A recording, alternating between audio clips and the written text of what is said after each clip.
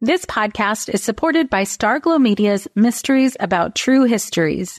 From the creators of the hit top-ranking kids educational podcast in the world, Who Smarted, the Emmy-nominated Nat Geo Disney Plus's Brain Games, and Netflix's Brainchild, comes Mysteries About True Histories, affectionately known as MATH, or math, in which kids ages 6 and up can hear humorous and educational stories that follow two best friends, Max and Molly, while they go on adventures through time, solving puzzles, hidden equations, talking about history, and making learning cool. Episodes transport listeners to moments in history like Pythagoras' ancient Greece, the era of the Aztecs, Sir Isaac Newton's England, and more. When I drive my son to school in the morning, we listen to these episodes that fit perfectly in our commute, with the episodes being about 15 minutes long. And this podcast is right up my son's alley because he loves to solve problems and happens to love math and the types of punny jokes that Max likes to tell. So tune in to Mysteries About True Histories with your kids. You can follow and listen on Apple Podcasts or wherever you get your pods.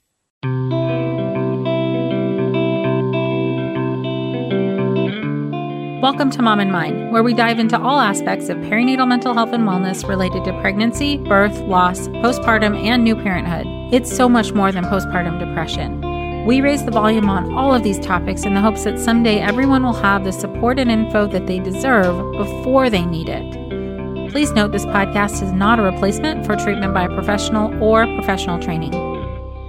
Welcome to Mom and Mind. I'm your host, Dr. Kat. On this podcast, we talk about a lot of the things that people don't necessarily want to talk about, sometimes don't even want to hear about, but they are very real, difficult, challenging experiences that a lot of people have every day going through infertility and birth and postpartum. I think it's really important that we're sharing these stories and hearing these stories when we can, in part because this is the reality for a lot of people, that things do not go as planned. And sometimes that turns out fine and okay, and sometimes it doesn't. But because of the prevailing myths that are still around related to pregnancy and birth and postpartum, people make a lot of assumptions about what it's supposed to look and feel like. So in the continued effort to be breaking down stigma, talking about the reality for a lot of people, today we're going to be talking about birth trauma and breastfeeding. And very specifically, our guest today, our guest, Erin Northrup, is going to be talking about her specific experience of a traumatizing birth and also interactions with medical providers that contributed and potentially exacerbated her experience of trauma throughout the birthing process. So for those of you who know you are sensitive to topics like this and aren't quite ready to listen in, Erin does share some details of her birth experience that are sensitive and may be hard for some listeners to hear. So just gauge for yourself if you're ready or able to listen right now. And if you're not, come back and join us when you are. We'll be here. I really appreciate Erin for coming on to share this with us because I know that so many of you are going to resonate with this on different levels. Erin is a mom of 4 busy children ranging in age from 10 to 2. She lives in Atlantic Canada where she enjoys spending time in nature with her family. With the birth of her oldest child, Jack, she experienced birth trauma. This experience sparked her passion for researching birth trauma. She holds a bachelor's in psychology and is currently pursuing a master's of health services research. Her current research explores the experience of breastfeeding after birth trauma. Her own experience breastfeeding after birth trauma also inspired her to become a volunteer with a breastfeeding support organization offering community-based peer-to-peer breastfeeding support. Erin is committed to raising awareness of the intersection of birth trauma, breastfeeding, and perinatal mental health. Let's hear from Erin. Welcome, Erin. Thank you so much for being with us. Hi, thank you for having me. I'm excited. Yeah, I am too, and grateful that you're coming on to share your story. And I'm sure that a lot of people will be able to resonate with this and feel supported and heard by hearing what you have to say today. So I'd love to just invite you to start wherever you'd like about your experience. Okay. Well, I experienced birth trauma with the birth of my oldest child, who is now 10. And late into my pregnancy, my obstetrician said, you have this condition, which is kind of like a was like an intimate diagnosis and said, you're going to have a C-section. And I kind of disagreed with his diagnosis. And he said, he kind of brushed me off and said, oh no, like kind of gave me the impression, like, just be a good patient, just listen to me, and we're going to proceed with this C-section, and this is just the way it's going to be. So even before I had experienced birth, I felt really a power differential, and I felt really powerless in my pregnancy towards the end a bit. So I had a C-section scheduled, and about a week before that date, my water broke around midnight on a Friday night. So my husband and I, we made our way to the hospital, and it was a different physician working at the time. And he said, okay, well, we're just going to proceed with what's already planned in your chart, and you're going to have a C-section. And I kind of questioned it, and I said, well, my diagnosis seems kind of ambiguous, and I just got the brush off again. And so I was taken to the OR, and my husband was told to wait outside until they had inserted my spinal. So they inserted the spinal, and it didn't work. So on one side of my body, I wasn't frozen, so to speak. So they kept testing it. And when this happens, they'll roll you to kind of get the medicine flowing kind of thing to see if that will work, see if maybe it was some positioning thing. So that didn't work. And they said, okay, well, this has just been going on way too long. It's 2 a.m. You need to just proceed to have the C-section under general anesthesia. And I was felt like everybody was kind of just talking over me. And I was just like, kind of like a person just observing rather than the patient in the room. There was a lot of just talking back and forth over my head. And I really felt like the whole experience was very impersonal. And I almost felt like dissociated, like it was happening to somebody else. Yeah. So I remember feeling they put the mask over my face, and in those last moments before they put me to sleep, I just felt really terrified and just really, really sad that I was not going to see my baby be born. And there was a lot of like ambiguity about why that was happening in my mind. So afterwards, I woke up in recovery, and I was a little bit confused and quite upset, asking for my baby, like, where is my baby? Because I really expected that he would be in recovery with me. And the nurses kind of came over to me and they said, oh, your baby's fine. He's being taken to the neonatal intensive care unit. He had low blood sugars. He was hypoglycemic. He's going to need to be there for observation. And I was very upset. And I said, well, can I please see him? Can you take me there so I can just see him? I felt really almost like a visceral, like, panic that I couldn't see him. Like, maybe, like, in my mind, I was like, I know they're telling me he's alive, but why can't I see him? Where is he? So then they said, oh no, you can see him later. The policy is you go straight from recovery to the postpartum mother-baby unit, they called it. And I just remember feeling, well, if he is okay, why can't I just go there and see him? Right. And at this point, they had let my mother into recovery, and my mother is a physician. And so I was very privileged in this situation that I had an advocate right there in the room with me. Yeah. And she said to them, like, her mama bear instincts came out, I think, for me. And she just said, I cannot believe the utter disregard for the mother-baby relationship here, that you are willing to put policies above that. I don't see why she can't just see him. Right. This podcast is supported by Understood Explains. As parents, we are often having to figure out things as we go, and that is very true for our children's education. And to help you out, I want to tell you about a podcast called Understood Explains. This season is hosted by teacher and special education expert Juliana Urtube, and she discusses all the things you'd want to know about individual education plans, or IEPs, what they are, why they're needed, who benefits from them, and what to expect when you have meetings with teachers. I could have really used this podcast when my son had an IEP for speech when he was 6. I was overwhelmed trying to understand the process and what everything meant. The episode on Understood Explains, Does My Child Need an IEP?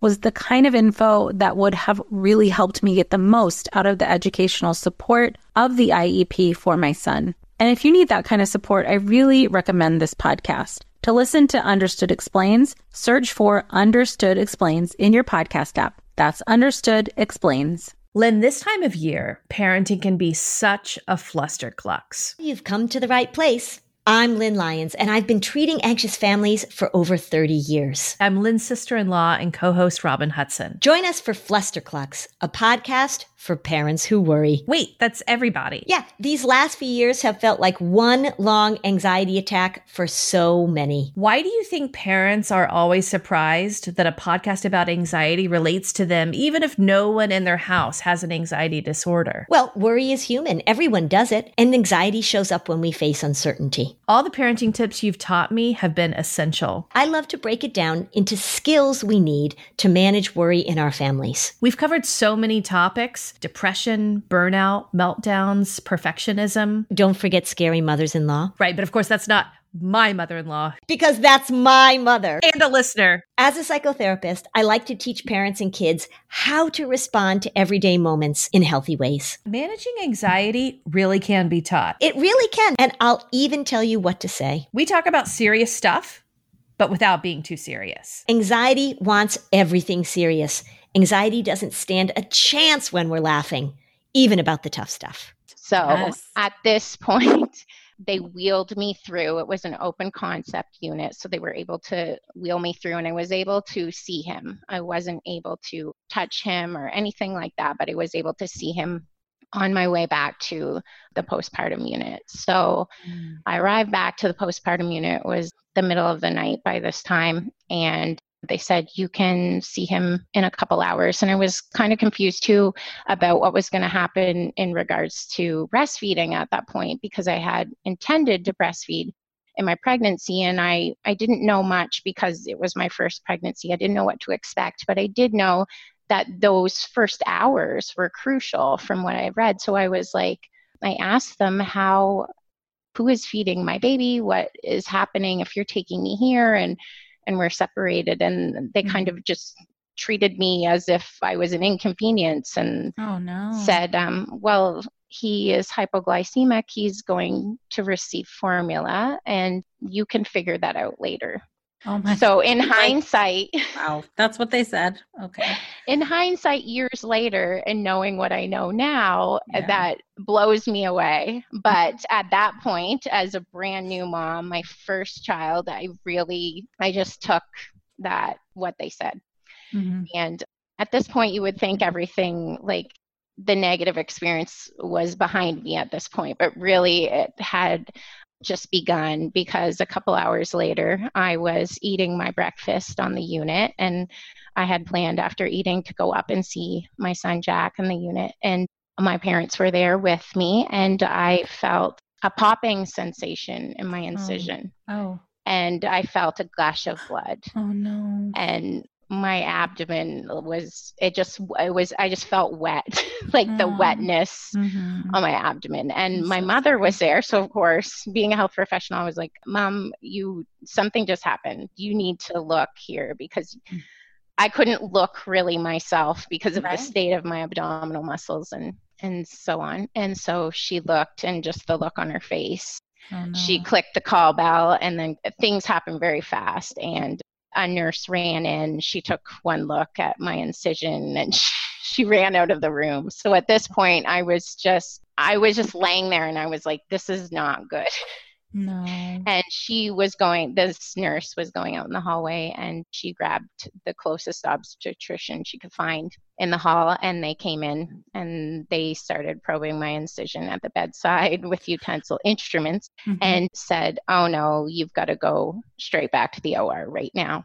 Oh my gosh. Okay. And I just remember thinking, like, this is not real. I have not even held my baby. I've just seen him from far away. He's not even going to know that I'm his mother. And so they quickly wheeled me back up to the OR. And I remember as they were taking me there, I kept thinking, okay, I was giving myself a little pep talk. If you can just get through this, Erin, they're going to put you to sleep to repair this, and when you wake up, you can see your baby, and everything's going to be fine. You're not even going to like know what happened. But when I arrived there, they said, "Oh no, you can't be put under general anesthesia. You've just eaten a large breakfast. You're an aspiration risk, so we're going to do a spinal for your repair." What? And I wanted, so I would have like a spinal anesthesia. I wanted to didn't laugh. They already tried that? They had the day before. Yes. We've already been here. Okay. Yes. So I really, I wanted to laugh at the irony because I really had wanted to be awake for my child to be born. Oh, and here I was, them telling me, okay, the situation has flipped and now we're going to do a spinal this time. And that's so the spinal did work this time. Okay. But not that I wanted it to. I would have much rather have been asleep for them to repair my incision, because what had happened is in my cesarean, they had failed to cauterize some arterioles and some vessels. So essentially I was just bleeding into my abdomen, and it had pushed open my stitches.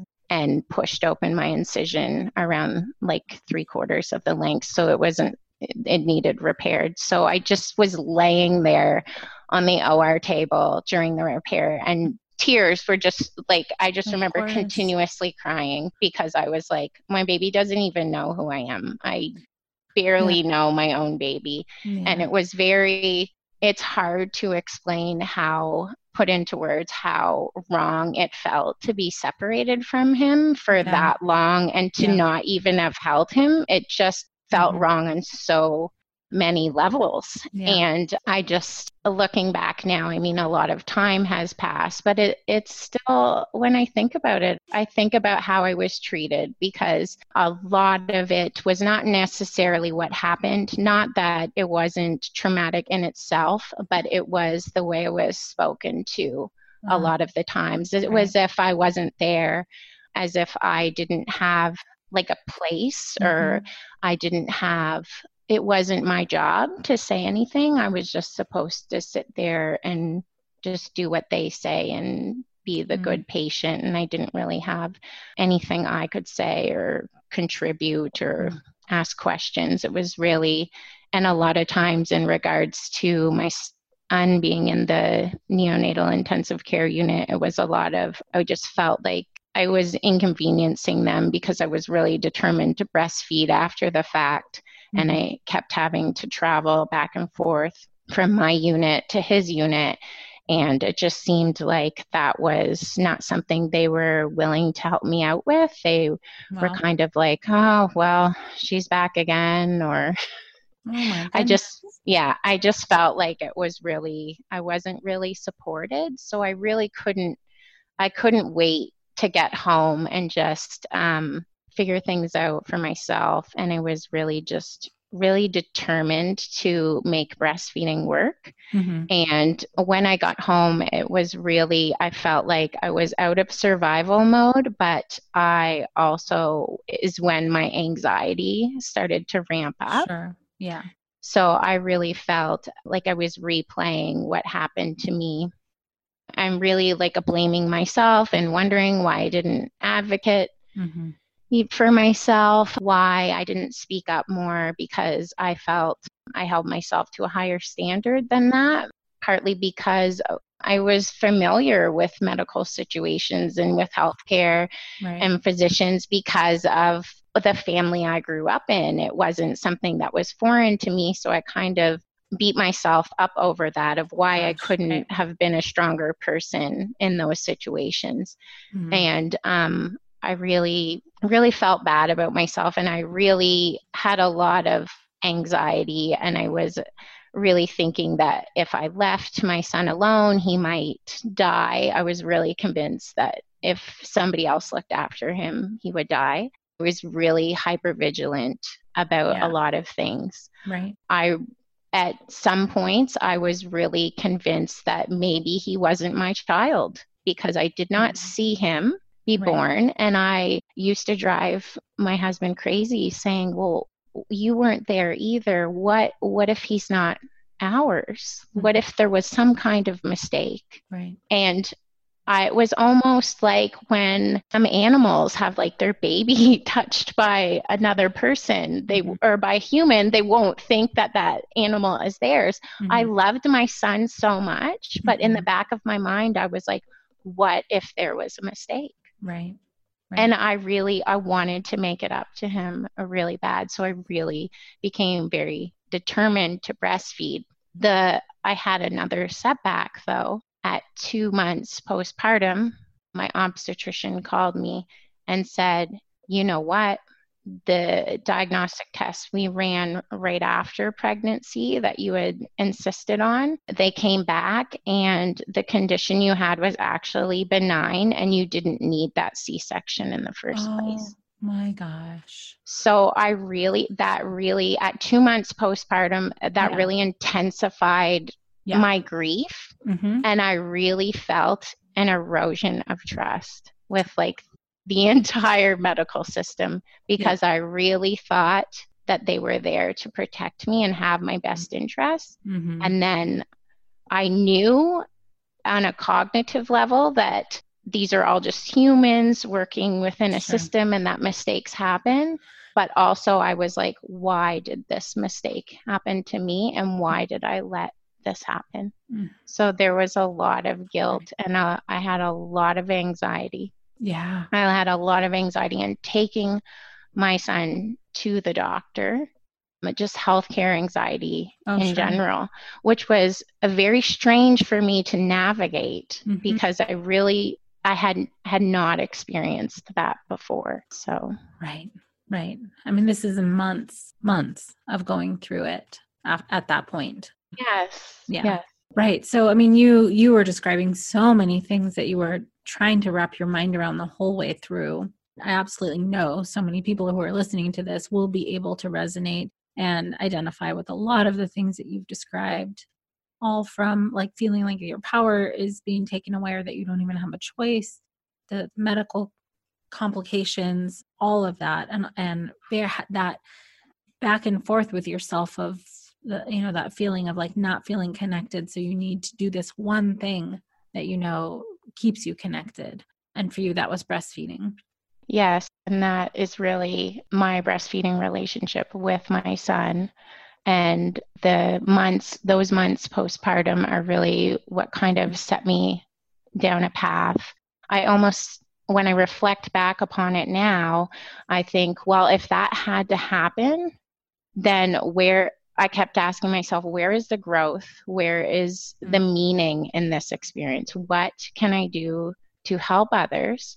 What can I do to help myself? So for myself, it was really maintaining that breastfeeding relationship with him. I felt like it was really an atonement to him. If I couldn't be there when he was born, if I couldn't be there in those early hours, in those early days, then I could do this. If I couldn't have control over the situation, if I couldn't control the birth and what happened to me, I could control breastfeeding though. For me, that was what I could control. And so after that, I thought, well, how can I help others? And I became involved in a breastfeeding support organization. And I started to hear other stories. And we know from the research that 1 in 3 parents, feel that their birth was traumatic. And so I was running into these stories a lot. And I was really coming into contact with these experiences, not only of birth trauma, but also what happened in the aftermath in terms of breastfeeding. And not all of the experiences were the same as mine, of course. Everybody is individual. Yeah. But some of them were very negative too. But I kind of saw that there was like an underlying theme. So I went to the research and I didn't see a lot. And I thought, you know what? I'm going to do this. I'm going to research this, because if something is going to come of this experience, if I was supposed to have this happen to me, then I have to find a way for it to mean something. It can't mean nothing. There has to be something good that comes from this. So I went to the research. I didn't find a lot. So then I decided, okay, well, I will do this research. And I applied for a master's program and an interdisciplinary one, because I thought there were so many factors. And from the beginning, I knew that my research, that my thesis would involve birth trauma and breastfeeding. And that is what I'm doing right now. Along the way, I've had other children, which is kind of not everybody who has a birth trauma goes on to have other children, or they have a lot of fear and stuff in having that. I did have some of those fears, but I did go on, and I have 4 kids now. And so it feels funny to say that, but yeah. And I had some positive birth experiences after that. So I know that it is possible. That's fantastic. To have a good experience after. I'm so glad you were able to. And that can be a really big part of your own personal healing process. And also just, not that it takes away what happened, but it helps broaden your sense of what's possible onto more things than just bad things.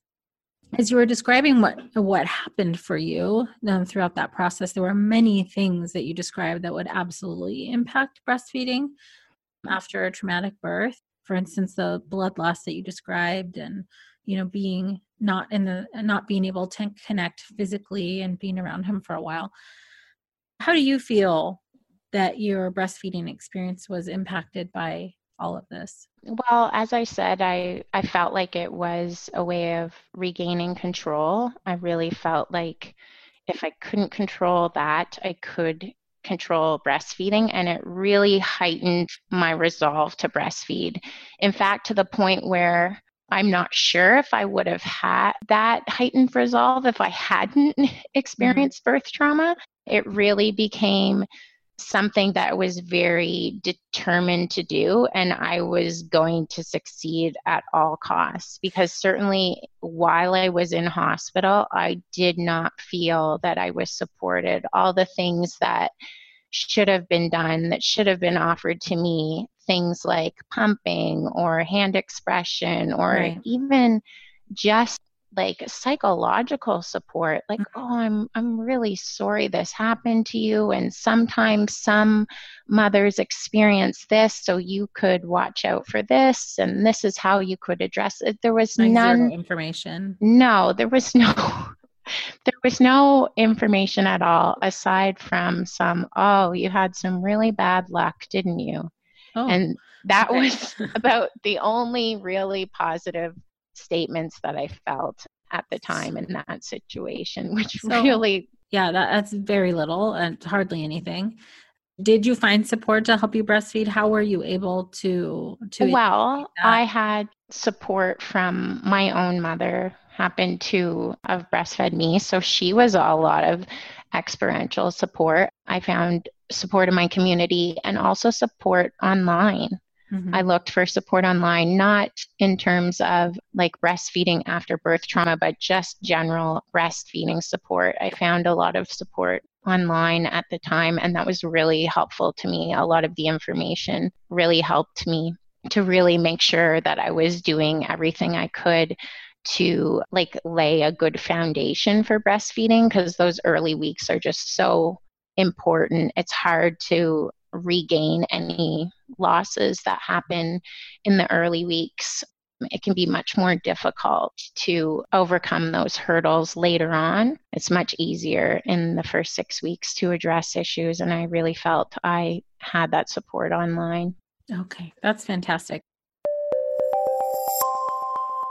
We deserve to know what we're putting in our bodies and why, right? That's why Ritual's founder is on a mission to reinvent the vitamin industry. They are making clinically tested and new normal. Science-backed isn't just a buzzword for them. It's the standard. One of the reasons why I love taking this multivitamin is because I cannot stand the taste of fish oil. I've tried so many ways to take fish oil because I know that it's good for me, but I just can't stomach it. But I can with Ritual. Ritual uses vegan algal oil instead of fish oil, which comes from the fermentation of microalgae, a patented process that leaves minimal environmental contamination.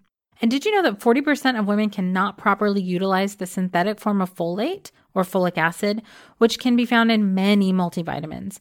This is why Ritual uses folate in its absorbable form to help cover women's needs. Daily changes can lead to big results, so start small today. Ritual is offering my listeners 10% off your first 3 months. Try it out, satisfaction guaranteed. Go to ritual.com/momandmind to start your Ritual today. That's 10% off during your first 3 months at ritual.com/momandmind. I'm thinking of the folks who are listening who will want to know how you were able to do that, because it is a struggle for a lot of people, as you probably have seen in your research, to be able to initiate and get breastfeeding going when there hasn't been the possibility for connection in those first several days and sometimes weeks. Yes, I would say to anyone to really reach out online.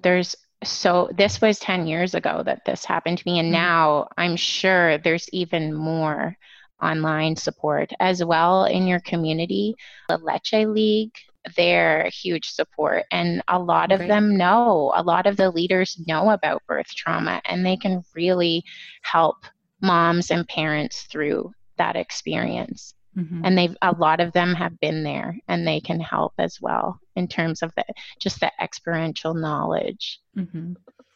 So what have you been finding in your research now that you're, I assume, kind of doing better? Yeah. To the work?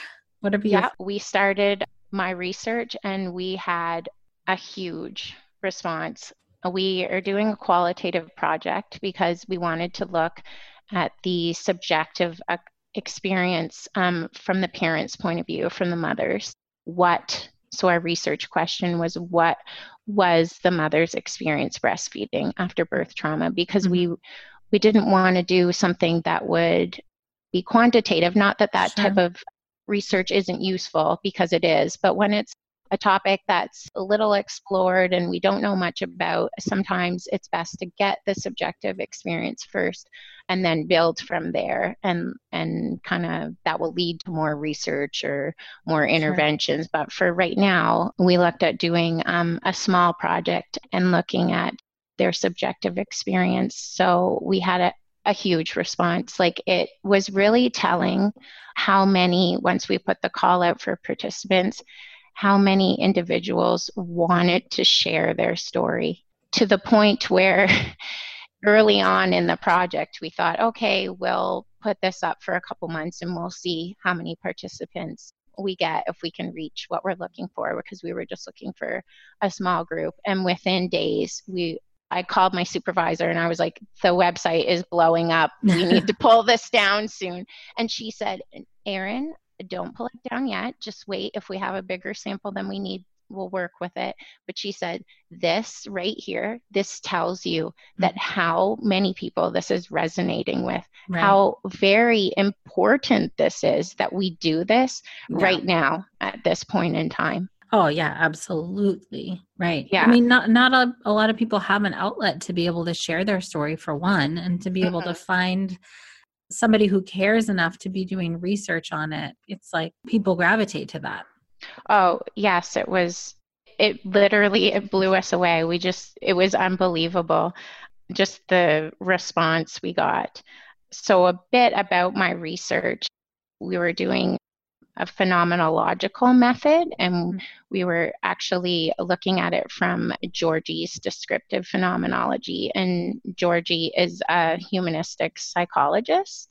So he has this kind of view that at our core, we are human, and as humans, we assign meaning to our world, and the best way to access this meaning is through language. So we asked parents to, using language, to write down their experience, similar to how you would write like your birth story. Only we asked them to expand on it and include your birth story, but also your breastfeeding experience with that birth story. Mm-hmm.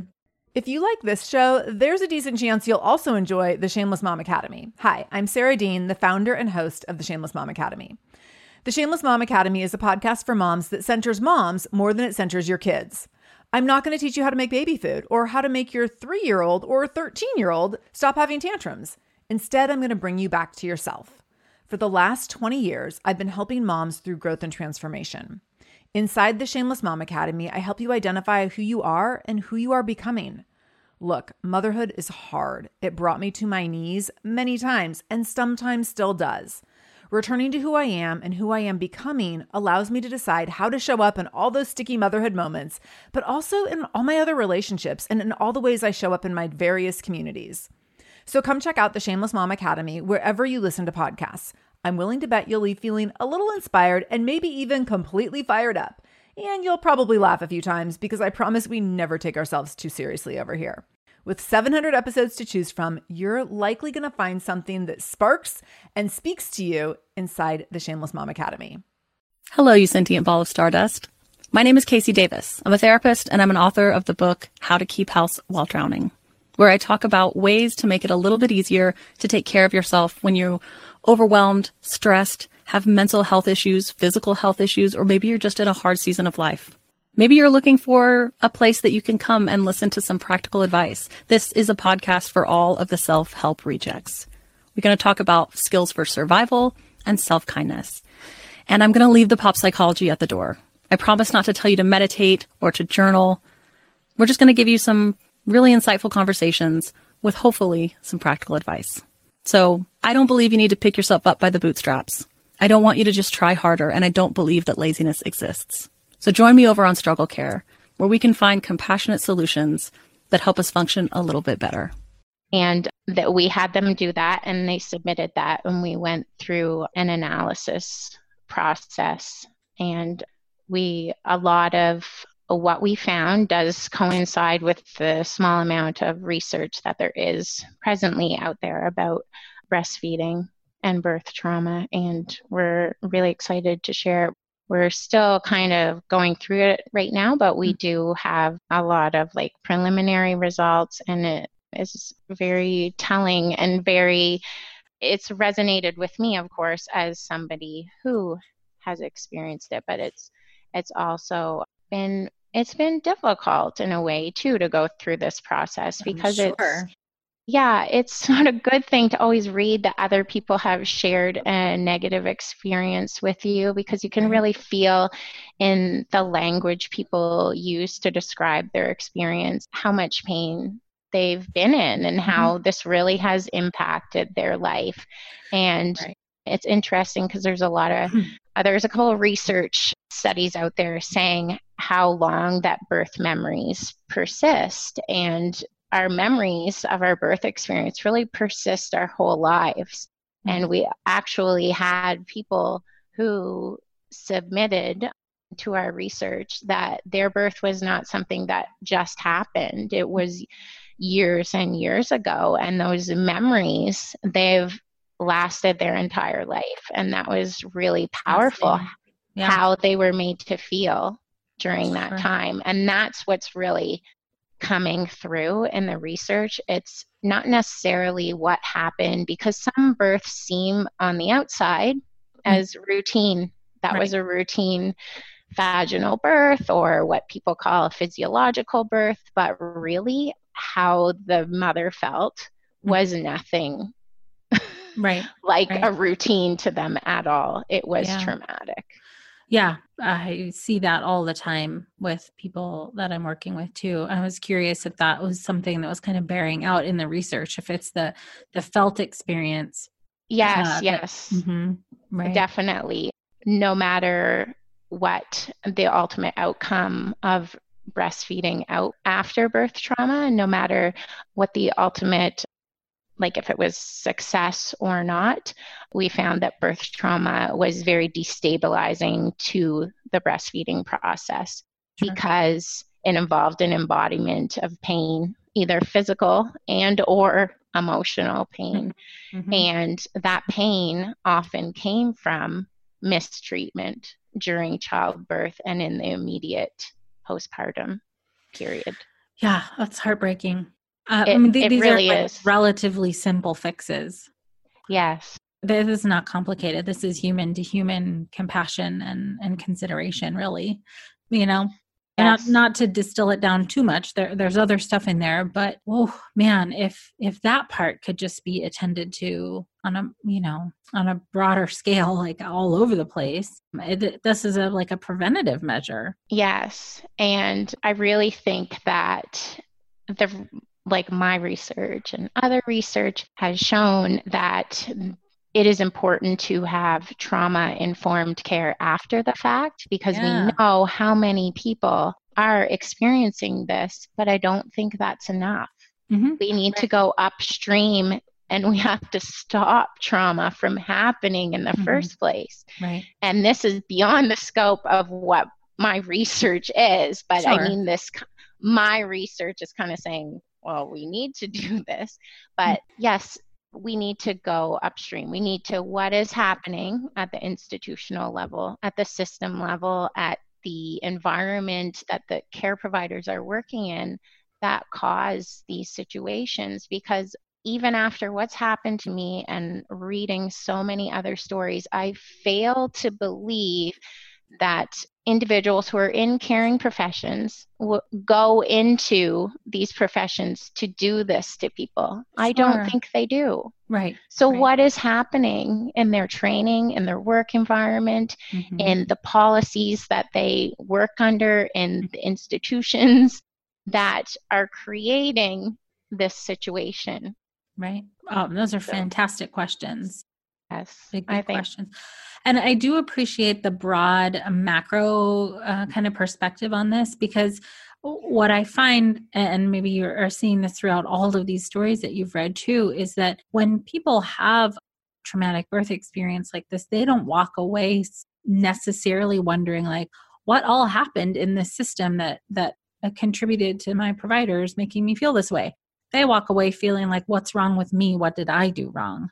And it is so not your fault when things like this happen. But what else do we do but kind of try and blame ourselves in order to try and almost fix it, or try and have some control over something that feels uncontrollable? But like women or people who are birthing are largely walking away feeling like they've done something wrong and it's their fault. Yes, I think there is a lot of self-blame, and I think that is reflected when, I'm sure within your practice, you've heard this. I certainly blamed myself. It's taken many years for me to think of it at system level and to really remove my individual story and kind of look at it with fresh eyes, because really your first instinct is like a mothering instinct, and you want to feel like you've protected your child. And then when a situation like this happens where you're traumatized, you don't feel protected, and you certainly don't feel like you've protected your child from that trauma. Extremely vulnerable. Yeah. Yes. And it is a very vulnerable time. And I think that because of it, it's a vulnerable time. It really opens up us to that trauma as well. Right. Because we're really going through one of those great shifts in life, and it's something new, and we're not the same person before and after birth. But when you experience trauma, it's another layer of difference, and just not feeling like as if you're the same person and blaming. There's certainly a lot of self-blame. Right. So for care providers, in your research, what you've seen, what do you think care providers would need to be aware of, either, meeting with people who are in a pregnancy or about to birth, or after birth? I think number one is your words matter. I really feel like there needs to be an emphasis on communication skills used by healthcare providers. And I think that addressing communication and really thinking about language can really make a difference in how mothers are treated during this vulnerable time. The words that are said to them can really have huge, far-reaching impacts that we can't even anticipate. So it's really important that the language is watched during this vulnerable time. I also think that care providers need to be cognizant of, that the birthing day, the day a baby is born, might be a regular work day for them, but for the mother and for that family, it's not a regular day. It's one of the most pivotal moments in their life. And really to not desensitize themselves from that, because often if you've done something over every day, it becomes routine, like a job. So when it's your job, you don't always recognize that it is not a regular day for these families. And I feel like that makes a difference. And some of the research too on birth trauma that Beckham Watson has done really touches on this, how it is not a regular day for these families. And I think that being trauma informed is not enough. We really need to take a broader picture and kind of examine things from a wide lens, and that maybe someday there will be less traumatized families, parents, mothers out there. Right. Absolutely. Thank you for those points. They're so important. Absolutely. I mean, I wish that everybody could hear what you said and take that to heart and really do that. And also, as you were saying before, that the system can be addressed to help promote more of that compassionate and thoughtful care. Yes. Yeah. Thank you so much for speaking to your experience and taking us through all that. It's incredibly difficult what you went through, and that you turned that pain into something that you're passionate about and now helping other people to understand better. Just says so much about how committed you are to this. And thank you so much for sharing it with us. Thank you for having me. I really appreciate it. What are the key takeaways for you here, especially if you've experienced a birth trauma or you yourself are going into a birthing experience? Some of the things I really heard from Erin myself was how important it is to have a care provider and find a care provider who can speak gently with you and speak with compassion. That's not always something that we can find or control, but certainly having support people around you who can advocate for you when necessary might also be helpful. The other thing I heard was that the whole process around a birth trauma can be really confusing and kind of put people outside of themselves a little bit. And that is one of the reactions to trauma, is to kind of disconnect and feel numb or feel away from the experience. And it can be hard to find your way back. But as I see over and over again, healing is possible. Finding your way through this is absolutely possible. And Erin's story is just that.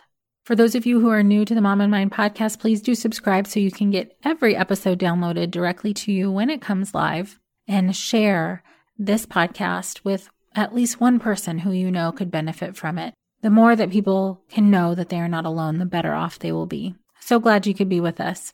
Until next time. Thank you so much for joining us today. Please share this podcast. Together we can support moms and families so that no one has to deal with this alone. Come connect with us at momandmind.com. Hello, you sentient ball of stardust. My name is Casey Davis. I'm a therapist and I'm an author of the book How to Keep House While Drowning, where I talk about ways to make it a little bit easier to take care of yourself when you're overwhelmed, stressed, have mental health issues, physical health issues, or maybe you're just in a hard season of life. Maybe you're looking for a place that you can come and listen to some practical advice. This is a podcast for all of the self-help rejects. We're going to talk about skills for survival and self-kindness. And I'm going to leave the pop psychology at the door. I promise not to tell you to meditate or to journal. We're just going to give you some really insightful conversations with hopefully some practical advice. So I don't believe you need to pick yourself up by the bootstraps. I don't want you to just try harder, and I don't believe that laziness exists. So join me over on Struggle Care, where we can find compassionate solutions that help us function a little bit better.